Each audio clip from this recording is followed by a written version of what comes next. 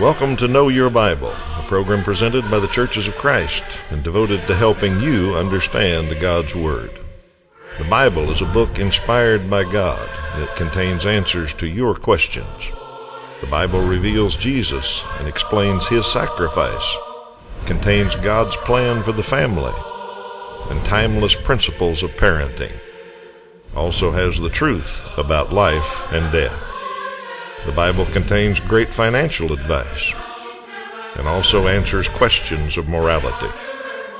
Join us as we look for answers to your questions and help you know your Bible. Welcome to Know Your Bible. Glad that you're back this week and ready to study the Bible with us. If you're a first-time viewer, let me explain what we do. We just answer Bible questions. We answer people's questions from the Bible, I guess is a good way to say it. There's a phone number and a website at the bottom of your screen. You can use those anytime. Get in touch with us. Let us know what you'd like us to talk about, and we answer specific questions about a verse. We talk about doctrines that might or might not be in the Bible, and we talk about life and current events and what the Bible might have to say about some of those situations that you might be in. So if you're looking for what the Bible says about something, we'd like to help you know your Bible a little bit better. So use phone number, website, anytime you direct this program. And I and Toby Levering answer those questions. Hi, Toby. Yes, we do. Glad he's back and ready to go. And we got some good ones today. One about fire baptism and one about Satan and all kinds of good questions coming up. So we always start, however, with one for our viewing audience. So let's get that one done. How many apostles were there? How many apostles? And I'll just warn you, it's a little bit of a trick question, so think a little bit harder on that, and we'll give you the answer at the end of the program. See if you can count all the apostles. And speaking of apostles, I think you got one about Sure. them. Someone asked, what was the role of the apostles in the church? Well, I've said before in this program, the definition of an apostle, you can simplify it down to holding up a penny, and it's 1 cent. And that's how I've always considered the apostles were the men that were selected by Jesus. Of course, originally there was 12. I'm not going to jump ahead to the trivia question. But they were selected by Jesus, and they were sent out, of course, after He had trained them and walked with them. They were His disciples, and they were sent to spread the news of Jesus. And after He was resurrected, in Acts chapter 2, they were the ones who were responsible for the leadership, the training, the mission work of the early church, both to the Jews and the Gentiles. Many of them established churches. They supported churches, encouraged them, wrote the letters that we have in the New Testament. Of course, we probably don't have all of them, but all of those that were, much of the New Testament was written by them. And so they were of course, Jesus is the foundation, and then the apostles, if we think of just about the layer upon the foundation, and base their teaching and their instruction to the church based on what Jesus had shown them and had taught them, and then they shared that with others. So they were right next to the foundation of the early church, and we know that the apostles had to be a first-hand witness of Jesus and His entire ministry, and that was one of the qualifications when they began looking for a replacement for Judas after he, of course, committed suicide after denying the Lord and why am I missing the word here? Anyway, what Judas did. So let's look at Ephesians chapter 2, verses 19 and 20. It says, "So then, you are no longer strangers and aliens, but you are fellow citizens with the saints and members of the household of God, built on the foundation of the apostles and prophets, Christ Jesus Himself being the cornerstone." They were the early leaders of the church and sent out to do the work that Jesus commissioned them to do. All righty. Question to verse here, 1 Corinthians 10:13. And viewer wants to know, does that verse really mean that things will never get so bad in our lives that we can't overcome them. Well, all right, we'll check that verse in just a moment, but first let me preface it by saying this. That verse is written to Christians. This is not written to everybody in the world. It's written to Christians. Christians have promises that other people don't have, quite frankly. We receive the gift of the Holy Spirit. We're sealed with the Holy Spirit. We belong to God. We're children of God. And so when God makes a promise to his children, we have to understand that. And 1 Corinthians 10:13 is one of those passages. In fact, we're going to read it, and we're going to look for 3 promises in this verse that God gives to Christians. Paul wrote this. He said, "No temptation has overtaken you that is not common to man. God is faithful, and he will not let you be tempted beyond your ability. But with the temptation, he will also provide the way of escape, that you may be able to endure it." All right, let's leave that up and go back and find the 3 promises. The first one is, no temptation has overtaken you that is not common to man. So that means whatever you're tempted with, somebody else has been tempted with that before. Temptations are all similar. Satan uses the same tricks all the time, so it's not unique to you. Second promise, God's faithful. He will not let you be tempted beyond your ability. God knows us. He knows our weaknesses, and he will not let Satan tempt us more than we can handle. And the third promise, with the temptation, he will also provide a way of escape. So whatever Satan throws at us, God will provide a way that we can get out of it, so that we will be able to endure any temptation. So that's what 1 Corinthians 10:13 says, pretty black and white and clear, that God knows us. He knows our weaknesses. He limits Satan. He won't let him tempt us more than we personally are able to handle. And I think that's a key part of it, because all of us have different weaknesses. All of us have different temptations that bother us. There's things that bother me that don't bother you, and vice versa. Something that might tempt you very, very much wouldn't bother me at all. I'm not interested in that. So we're all different. God knows that, and he limits Satan to how he can tempt us, and he always provides a way of escape. So yes, that verse says that temptations will never get so bad that we can't overcome them. Now, it's not talking about everything in life. There's suffering and sickness and things that we might or might not call a temptation. This verse is specifically about Satan tempting us. And he certainly uses suffering and all that to weaken us and try to tempt us. But this verse is about temptation. It promises that to Christians. And yes, I believe that verse is 100% true. And I rely on those 3 promises. You get in a situation sometime that you say there's no way to get out of this without sinning. There is a way out. You can find it if you just look around. So rely on that promise. It's a good one. Absolutely is. A viewer asks a question regarding a verse in Luke 3:16. In Luke 3:16, where it talks about Jesus baptizing with the Holy Spirit and with fire, what is the fire? Okay. Well, let's first start by looking at this verse and just with a little bit of context by looking at verse 16 and 17. John answered them all, saying, I baptize you with water, but he who is coming is mightier than I is coming, the strap of whose sandals I am not worthy to untie. He will baptize you with the Holy Spirit and fire. His winnowing fork is in his hand to clear his threshing floor, to gather the wheat into his barn, but the chaff will burn with unquenchable fire. There are different types of baptism. And so viewers asking about this, what's the difference here? What is fire, baptism by fire? Sounds pretty scary, actually. And I included verse 17 to show that baptism of fire typically means a judgment, a scene of judgment. And that's what he's talking about, Jesus, here. You may hear somebody say, well, you don't have any right to judge me. And from a theological perspective, that's correct. Only the Lord has the right to do the judging. I believe what John here is saying, and if you look in even more context, you see he's speaking to the Pharisees, the religious leaders, people who did a lot of judging, and John's saying he has the ultimate authority.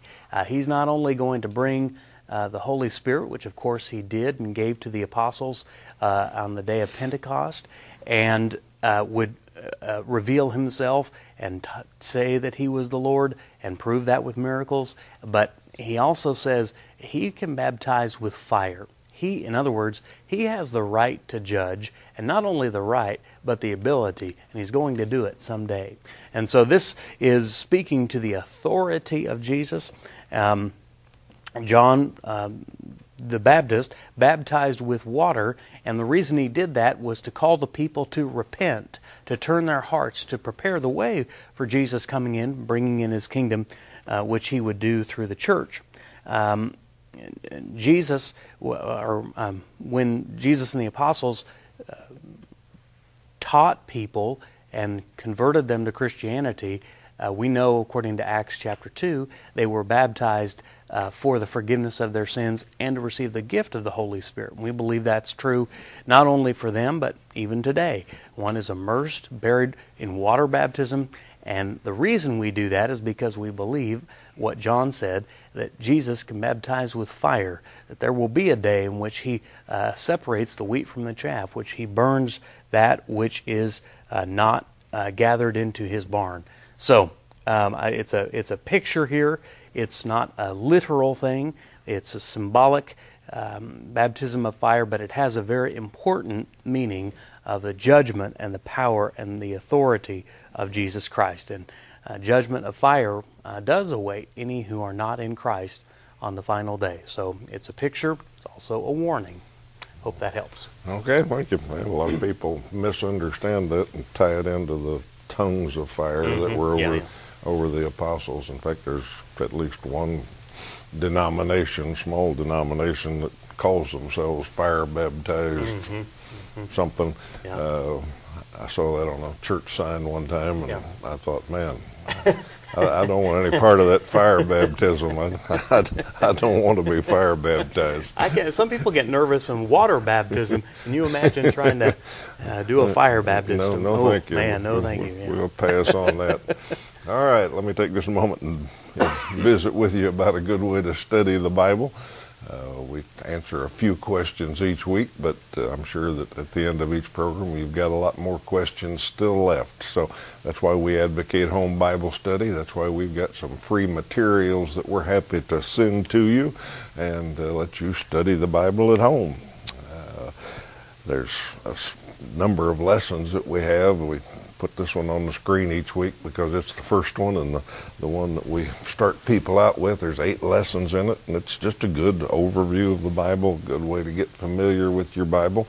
And after you've been through these 8 lessons, hopefully you've got kind of a regular habit of Bible study formed and are ready to keep on studying the Bible. So we've got those ready to go. They're absolutely free of charge. We even pay the postage for you.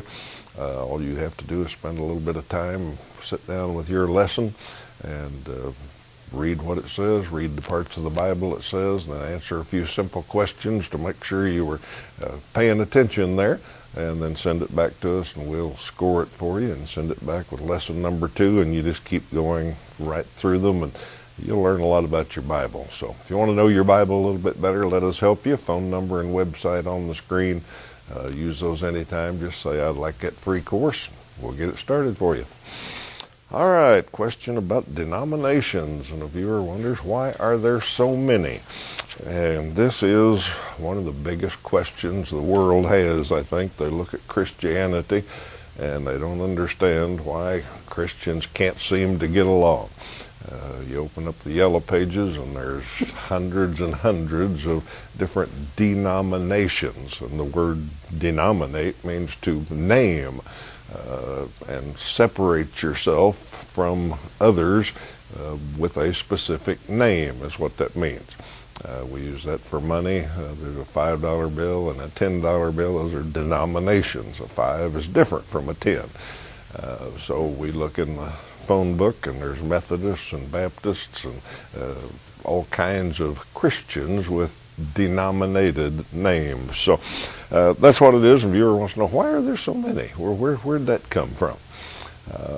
Well, Jesus didn't want there to be many. Jesus wanted us to be unified as his followers, and we've messed that up pretty bad. We don't do too well at that. As to why, I think one reason is that there are demonic teachings, men who start a teaching specifically to break up the body of Christ. 1 Timothy 4:1 talks about that. And Paul said, the Spirit clearly says that in later times some will abandon the faith and follow deceiving spirits and things taught by demons. Such teachings come through hypocritical liars whose consciences have been seared as with a hot iron. So I think through the centuries, there have been some times when somebody teaches a doctrine that Satan likes and draws people away from the pure Christian faith. Now, I don't think that's where most denominations come from, but I think that's a happening. I think most denominations, my theory on it is it comes because of our flesh.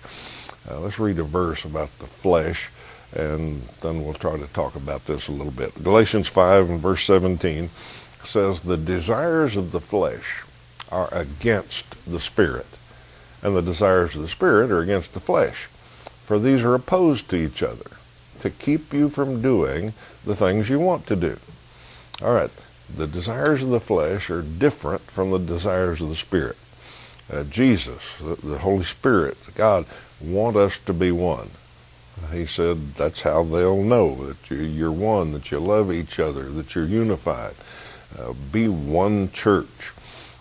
Paul wrote about that to the Corinthians. He said, don't have any divisions. Be unified. Have the same mind and the same heart. But the flesh doesn't go along with that. The flesh wants to separate. The flesh wants to divide. Let's say people are meeting together, worshiping together as one group of Christians, and somebody disagrees with somebody else. And instead of settling that disagreement, the flesh says, I've got to be right. And Brother A says, I got to be right. And Brother B says, I got to be right. And all of a sudden, you have two different groups. And one of them picks a name and denominates themselves away from the rest of the group. And now you've got two denominations where there used to be one group of Christians. So I think that's where it comes from, the flesh. We want to be right. Some people want to control other people. There's all sorts of desires of the flesh that cause us not to work things out, not to be unified, not to teach the same things. So all sorts of doctrinal reasons are given, but I think at the bottom line, it's the flesh pulls us apart and creates denominations. And we've got another question coming up in a little while. We'll talk a little bit more about a solution to that, perhaps. All right, Toby, what's your viewer after here? One of our audience would like to know, do the Scriptures give any information on who Satan is? And the answer to that is yes, in the affirmative. All the way throughout the story of the Scripture, from Genesis to Revelation, in so many parts of the Bible, if he's not mentioned directly, which he is many times, you can certainly see his influence, his power, and the way in which he tries to work to thwart the plan of God. Now, most people, they want to know about Satan. Well, where did he come from? And how did he, was he a fallen angel? Was there war in heaven? The Bible really doesn't give us a very ultra clear picture. We know he's a fallen angel. He's of the spirit world. But how that happened, when you look at the verses that people point to in context, it seems it might actually be talking about an earthly king instead of Satan himself. There could be a double meaning, but it's debatable at best. Regardless of the origins that we're a little bit, the Bible just doesn't fully reveal, he is absolutely clear on who he is, and warning especially Christians to be wary of his influence. I put several scriptures here on the screen. You can take a picture of this screen, or you can study these on your own. Hopefully these will, just a few, give you an adequate, accurate picture of who Satan is. Matthew chapter 13, verse 39, and we can see this, that he is our enemy. He wants to do us harm. In fact, Jesus, not in Matthew 13, but he says he wants to steal and kill and destroy. That's his whole purpose. He's against us. In John chapter 8, verse 44, he says, describes him this way, as a liar, the father of lies, and a murderer. Jesus said he was a murderer from the beginning, not holding to the truth, for there's no truth in him. And when he lies, he speaks his native language, for he is a liar and the father of lies. And we can see that even from the fall of man, how he lied and deceived to get Adam and Eve to disobey their Father God who created them. John chapter 12, verse 31, Jesus described him as the prince of this world. When you look around, you watch the news, read the paper, or engage anything, it's clear to see that this world is governed by certainly a dark force, and I think prince of this world well describes him. Peter referred to him as a ferocious lion, seeking someone to devour. In fact, he prowls around like a roaring lion. He's not just looking to do, he's not just evil, but he's looking to destroy anyone that he can through his evil plans. And then all the way at the end of the Bible in Revelation, he's very clearly pointed out there.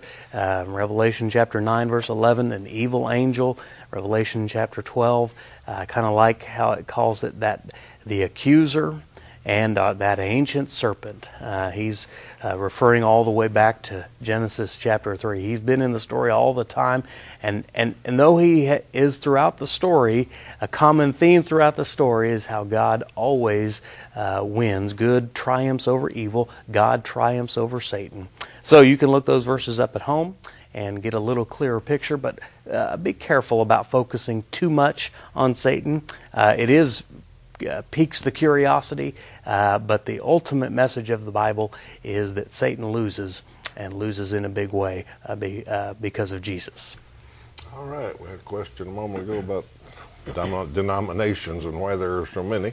The follow-up to that question was, what denomination are you?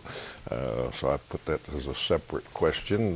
You may see on the screen at the end of the program, the Churches of Christ provide this program for you, and we mention that a little bit each week. That is not a denominational name. We don't intend it to be.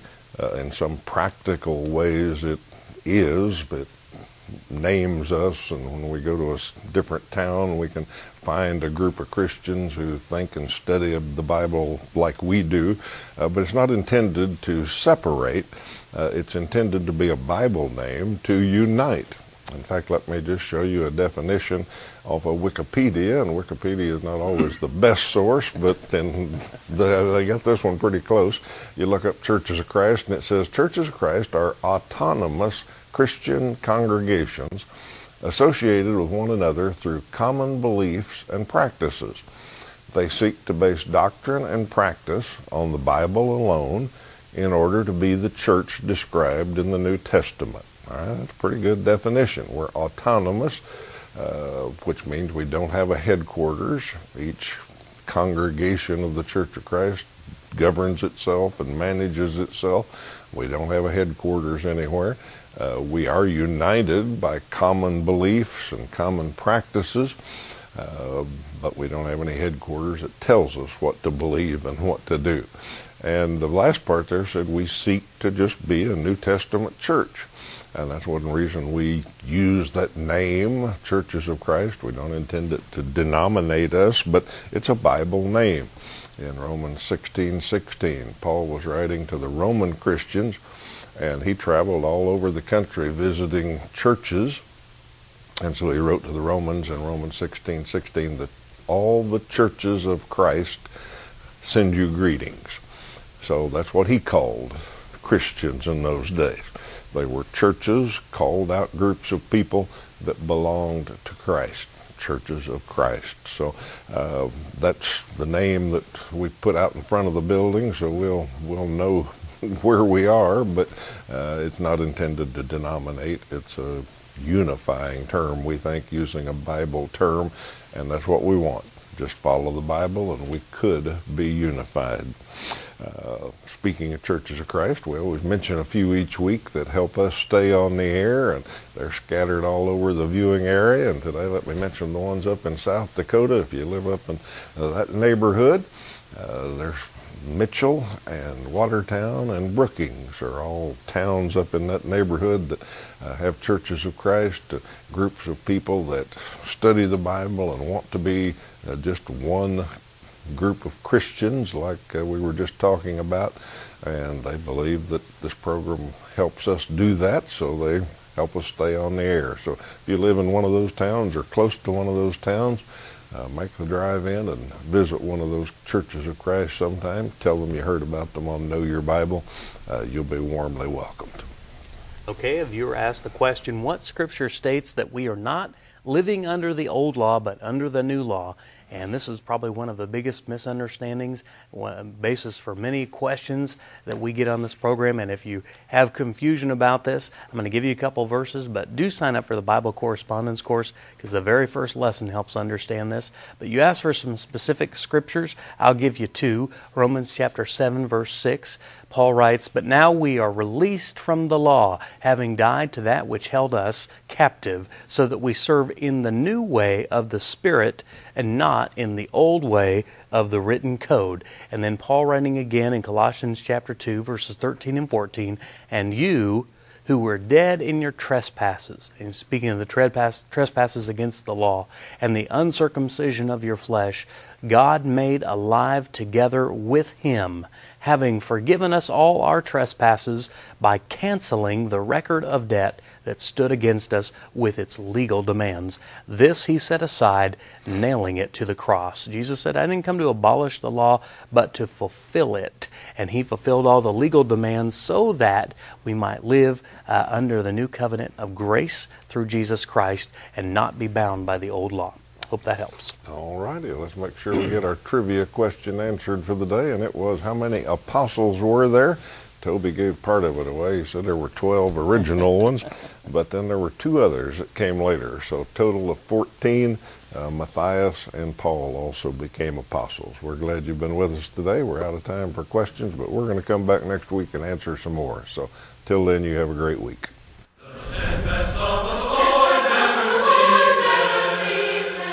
Know Your Bible has been presented by the Churches of Christ in your area. Churches of Christ are non-denominational, and each congregation is an independent group of Christians seeking to do God's will. Our goal is simple New Testament Christianity. We follow the Bible as our only guide. Contact us with any questions, and we encourage you to visit a Church of Christ near you.